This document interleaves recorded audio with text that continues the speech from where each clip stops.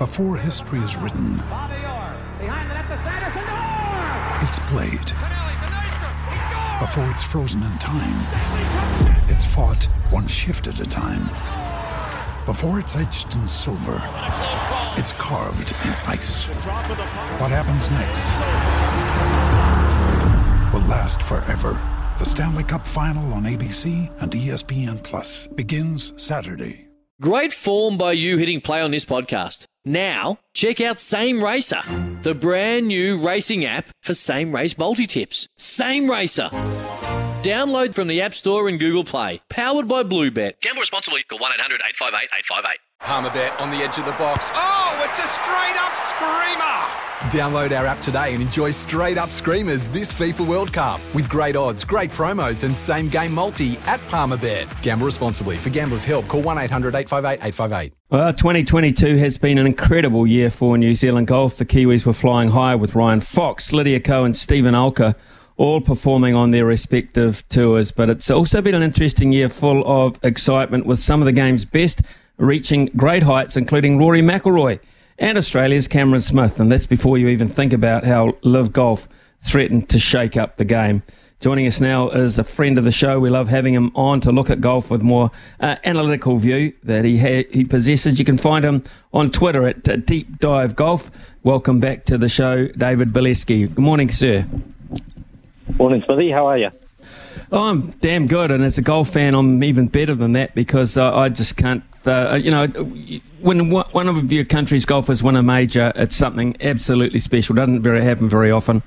Bob Charles, of course, Michael Campbell, Lydia Ko come to mind. But when you see your golfers at the top of the leaderboard at the very crucial stages of the season, you really do sit up and take note.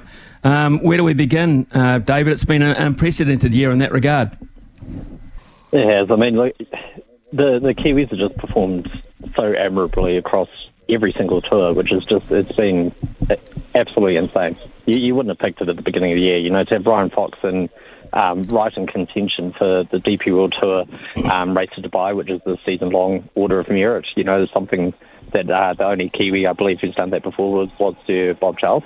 Lydia Ko taking out the Tour Championship in the season-long rank, and then Steve Alker taking out the season-long ranking and then winning the Senior PGA Championship as well. I mean, it's just such a golden era for New Zealand golfers, and we should be just absolutely over the moon about it.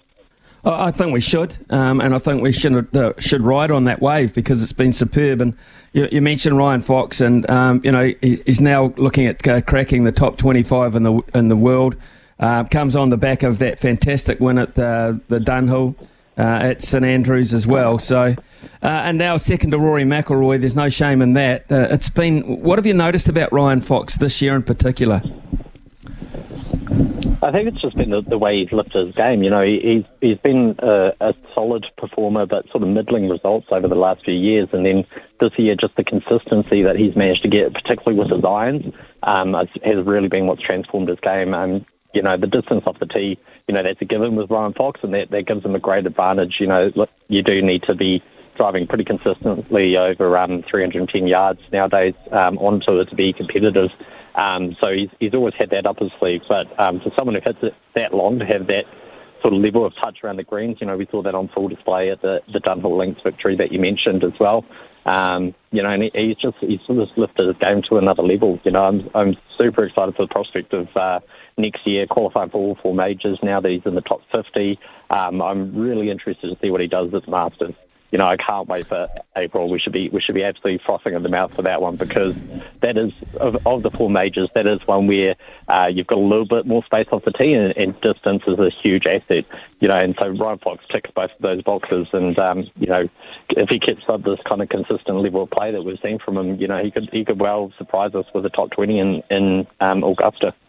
David, what I like about it too is that I would imagine the phone might have rung. I don't know for sure. Live Golf might have made an approach to Ryan Fox because he is so damn hot at the moment. But I think what I've heard from Ryan Fox is that, look, I've worked so hard to get this far, to get these exemptions, to get these qualifications as such. I'm not going to blow it now. I like that. Yeah, absolutely. I mean, look, how much is enough, Smithy? that's the thing. Some of these golfers just earning such amazing amounts of money, and you can't take it with you. And I don't know about you, but I wouldn't trade some of the moments I've had in my life for any amount of money. And I think Ryan Fox is the same. The opportunity to go and play Augusta is such a rare feat that so few people have been able to achieve. And to go and have a moment like that and play around, that stunning course at Augusta National is just a moment that money can't buy. So I don't blame them whatsoever. And I think if we look at the way that Live Golf season has kind of trended, they've picked up a huge number of signings, but their viewer numbers have actually gone down. Their viewership has gone down at every single tournament this year, and by the end of the season, what should have been their headline event, they were struggling to get 20,000 people watching on YouTube for free at the same time around the whole world, and it's free. Like, they're giving this product away for free. So I think you'd be out of your mind to jump across at this time, because, it could actually just end your entire career in doing so, and you take one short paycheck and then, give up all these opportunities and your future as well. Because, I think if Live Golf can't turn that around very, very quickly, the future of it looks pretty bleak, to be honest. Okay, interesting. Steven Alker, let's move to Steven Alker. Of course, we knew last year that he was going to be a threat. He signalled that by being, a bit of a force towards the end of the Champions Tour year. Now this year, of course, he's just carried on to the point where he's won the Charles Schwab title, and with it a hat full of money, which is very, very nice for him. But the whole time he's remained very, very balanced about the deal, and he's going to be the draw card at the New Zealand Open in March. Yeah, fantastic to have him back on Kiwi shores, and I hope people get out and support him, because what a year it's been. I mean, five victories since November 2021, so the last 12 months he's won 5 times, and that's just an amazing feat. And on top of that, all the top 10s, all the top 5s, he's just consistently at the top of the leaderboard. And the thing that's impressed me with that is it's just come on this wide variety of courses. It doesn't matter if the course has been long, short, tight, wide. He's managed to find a way to get around and get the job done, which is an incredible asset. So, there's some big names on that senior tour. You've got Patrick Harrington, you've got Miguel Jimenez, like these absolute stars of the game, who, are still performing at a very high clip. They regularly are going back to DP World Tour and PGA Tour events and still featuring in majors. They are playing at an incredibly high level, and Steven Alker's just absolutely smoked them. He's absolutely smoked them. So, incredibly proud and a massive, massive performance from him. Right, let's look at the third person in the triangle of success, of course, and that is Lydia Ko, who has been, of course, an absolute star since about the age of 11, when we recall her winning championships back in New Zealand as an amateur, and now, of course, a ripe old age in the early to mid-20s, about to get married. And the Tour Championship, the CME Tour Championship, as well as $2 million US, money insignificant to Lydia, I would imagine, at this point in her career. But the comeback has been far from insignificant, because there was a point when we looked at her, David, and thought, well, I just wonder. Yeah, look, she did, and I think the resilience and tenacity and that attitude that she's displayed and coming back has just been so inspiring.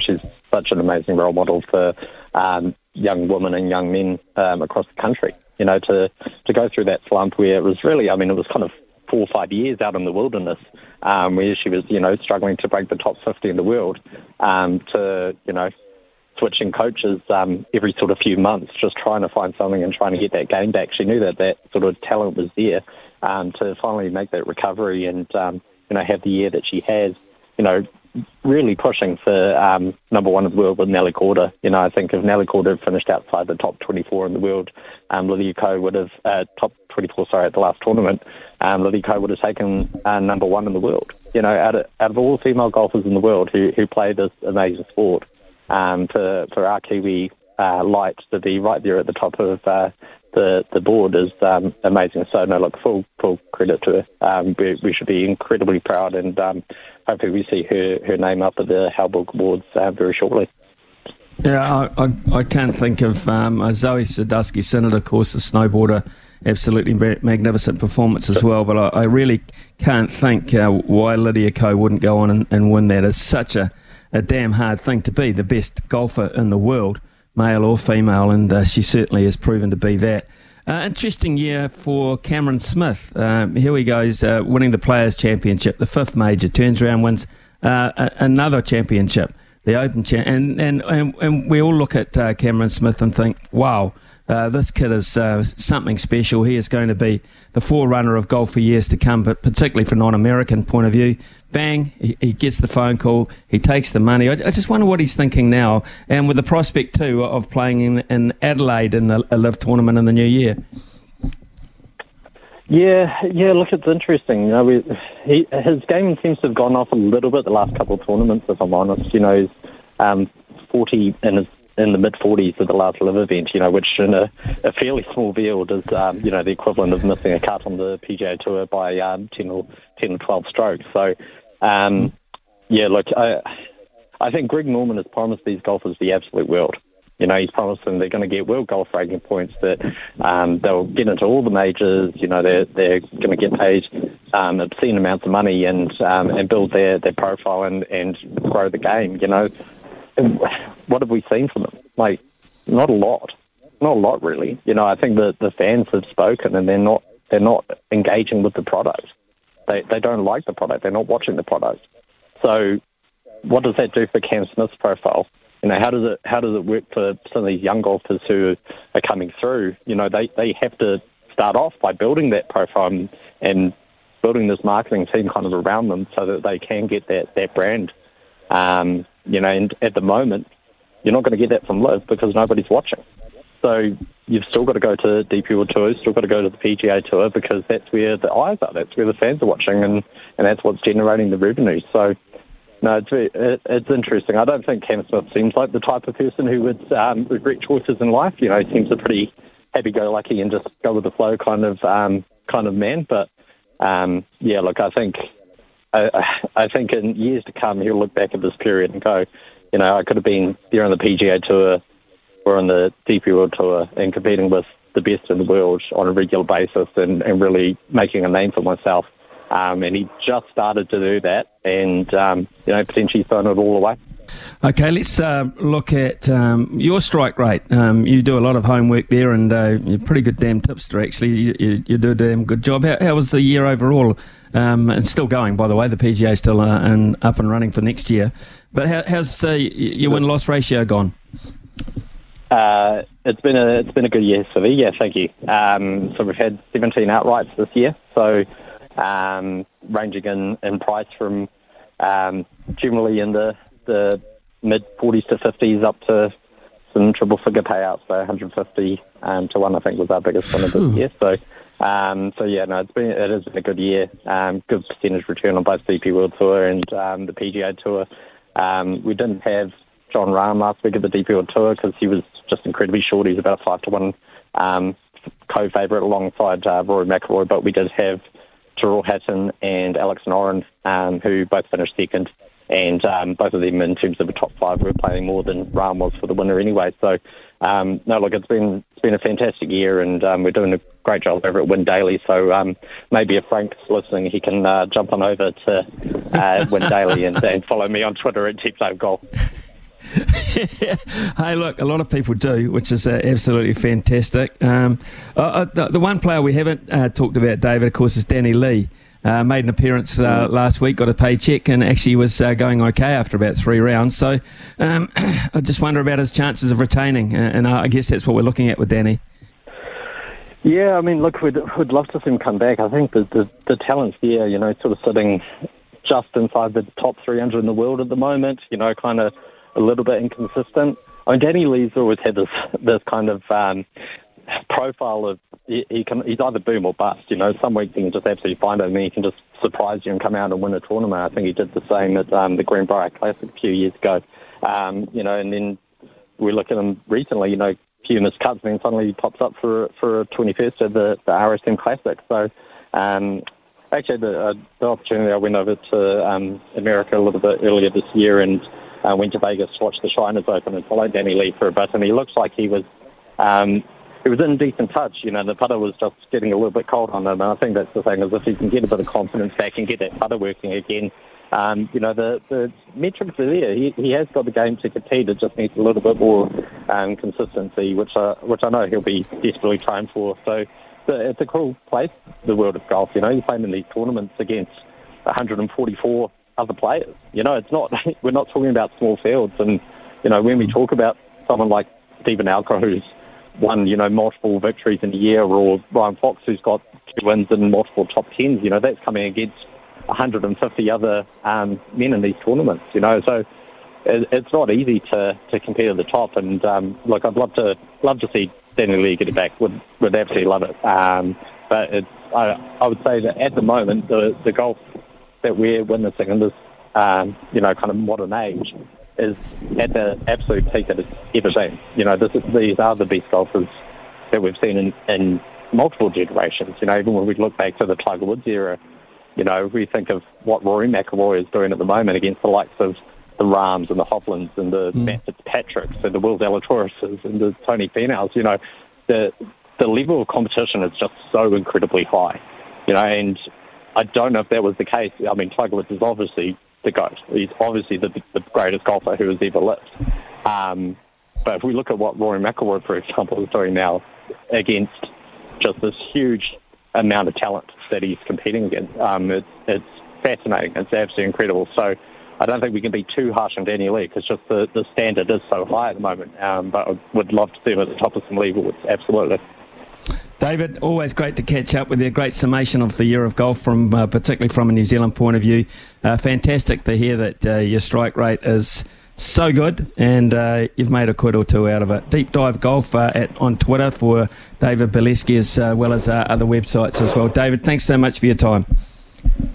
It's a pleasure. Have a great Christmas, and enjoy some more of that cricket. It looks like you're living a tough life over there. When making the double chicken deluxe at Macca's, we wanted to improve on the perfect combo of tender Aussie chicken with cheese, tomato and aioli. So, we doubled it. Chicken and Macca's, together and loving it. Ba-da-ba-ba-ba. Available after 10:30 a.m. for a limited time only.